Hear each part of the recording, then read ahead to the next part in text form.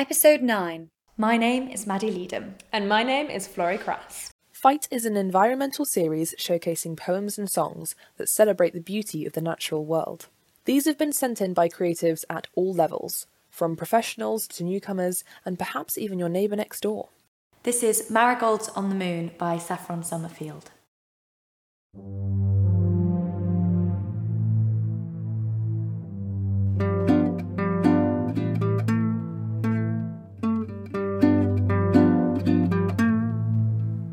I read in the paper today, so I know it must be true. Something so incredible I'd like to share with you. A group of lunar scientists say that very soon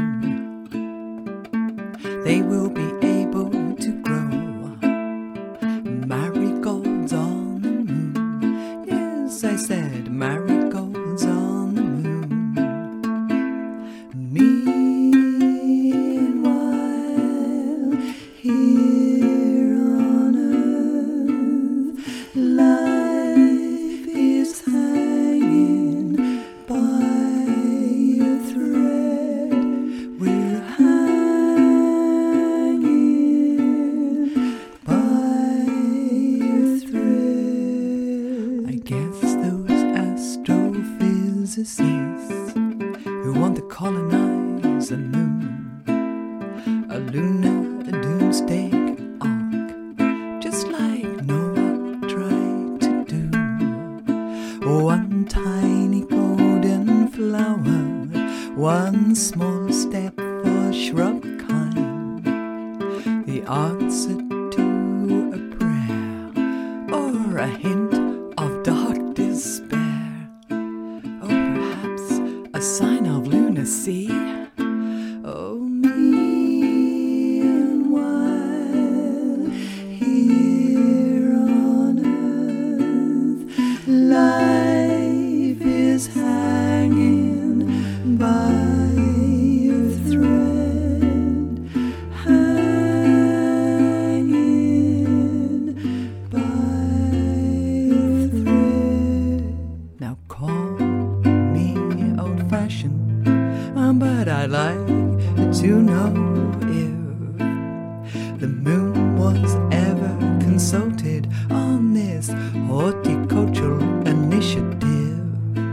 Does the moon have any rights, just like you and me? I mean, what if the moon hates marigolds, has a lunar pollen allergy? Hyperallergenic moon.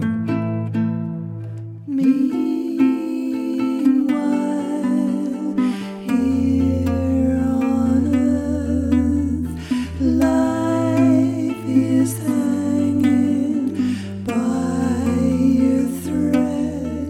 Oh, we're Do you know what? I love that. I love the humour used in her way to sort of ridicule the scientists for growing the marigolds. And just the way that she's like one small step for shrub kind. Yeah. I love that. It's saying like, do you know what? Why on earth are we trying to grow marigolds on the moon when our own planet needs help? Scientists, turn to our planet and help it. But also, how cool is that they're saying, I don't know, I do not understand the science behind this, if I'm honest, but I'm assuming that marigolds, they can't actually grow on the moon, like the conditions of space, it wouldn't work. But just the fact that they could grow on like that rock-like surface is so cool. Like nature is so amazing. How does it do that? They said it doesn't even need plant food or anything like that. Well, I mean, someone does say it's in the newspapers, so it must be true. Yeah. I just love it. She's so sarcastic throughout, and so sort of catty, and I love that. It's so good. Yeah. 51% of all UK woodland is made up of conifers, but of course it is oak, ash, birch and beech we recognise as native and treasured species, and these are best for carbon capture. Our trees are under threat, having been neglected due to the use of wood substitutes. We protect what we value and need, but now we value and need trees for reasons more than just the physical properties of wood. Changes in seasonal variation is putting trees under stress, and milder winters are conducive to the propagation of pests and disease. With increased globalization, plant imports have seen the arrival of new pests and disease, crossbreeding giving rise to yet more virulent strains. Due to much campaigning by the public and scientists alike, the 2018 UK Government Tree Health Resilience Strategy set out policies to combat these threats, with an aim to creating a plant healthy certificate scheme for imports, and reducing air pollutants, and managing animal populations that can harm trees. We have all heard of ash dieback making its way across Europe to the UK, but 1 to 5% of our ash tree stock appears to have a genetic tolerance.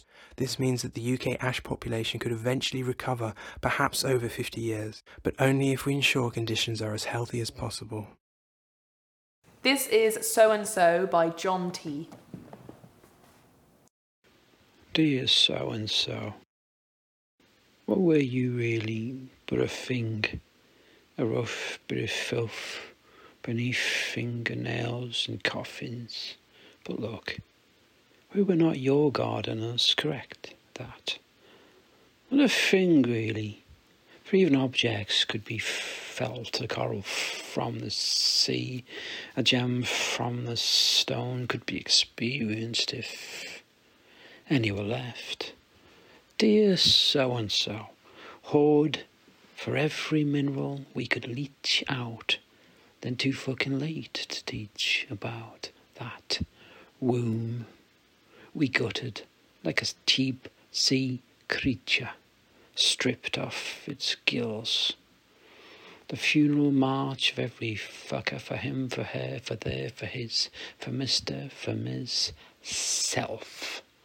But look, before you do, don't blame Darwin, for these selections weren't predestined. They were calculated. You got that? Would you like the program for free? It doesn't work, you see. It destroys everything. It gets its grubby bye-bye hands on. Does it bleed? Can we make it bleed, Squire? Is there more to be extracted, sire? Then let's see them squirm, suffering. Yeah, we got that for hire. Took the kids, immolate, watched them burn. Pretty human fireworks. Are you satisfied yet, popcorn crowd? Was this not enough? Our earthy witches, we sought you out. For knowing the herbs, we threw you over, or burnt you too. Because you deserved that. In fact, we killed you all. We made everything extinct. And we met, and we ate in Cornish hubs, in Parisian places, in pissant pubs. We left in cars, we flew on planes, at airport hubs. Do you remember? Do you remember how cute those kids were with their megaphones, when it was fun to make a bit of noise? Do you remember their pretty painted faces, their feces faces, their integrity, their goodwill? Now, cleverly, we were so clever. Those adorable protests were addressed by the policing bill. So, a bit of context to the poem. He says that it was written, well, it was as if it was written by the last human on Earth. So it's got that apocalyptic feel. It's very angry. I mean, what were you saying about the consonants? It's just emphasising the consonants so much throughout. Everything, all the consonants are so sharp that it just feels like he's seething with anger. And then it's such an interesting turn at the end where he says, maybe, did he say maybe there is still hope? It's like you don't feel that any of the way through. You've got right to the end, and it is kind of like even right at the very end there is still some hope. It's just the human way to always look for hope. But he's clearly like had a lot of fun with language here, and you can see it written down how it's not written like normal English would be written, and it's kind of that idea that in order to strike any sort of change, you have to sort of be really radical in your thinking and your actions almost. I think that's what he's saying, that they're at the point of like post-normal language. There's a lot I feel you could get from this just by even just looking at the poem, not even necessarily hearing it, although I like how he moves words on. Was it at one point he was going asterisk, and like really seeing where it could go, what he could make from that one word which might seem ordinary to us. Watch this and all other pFITE videos on the Homestage YouTube channel.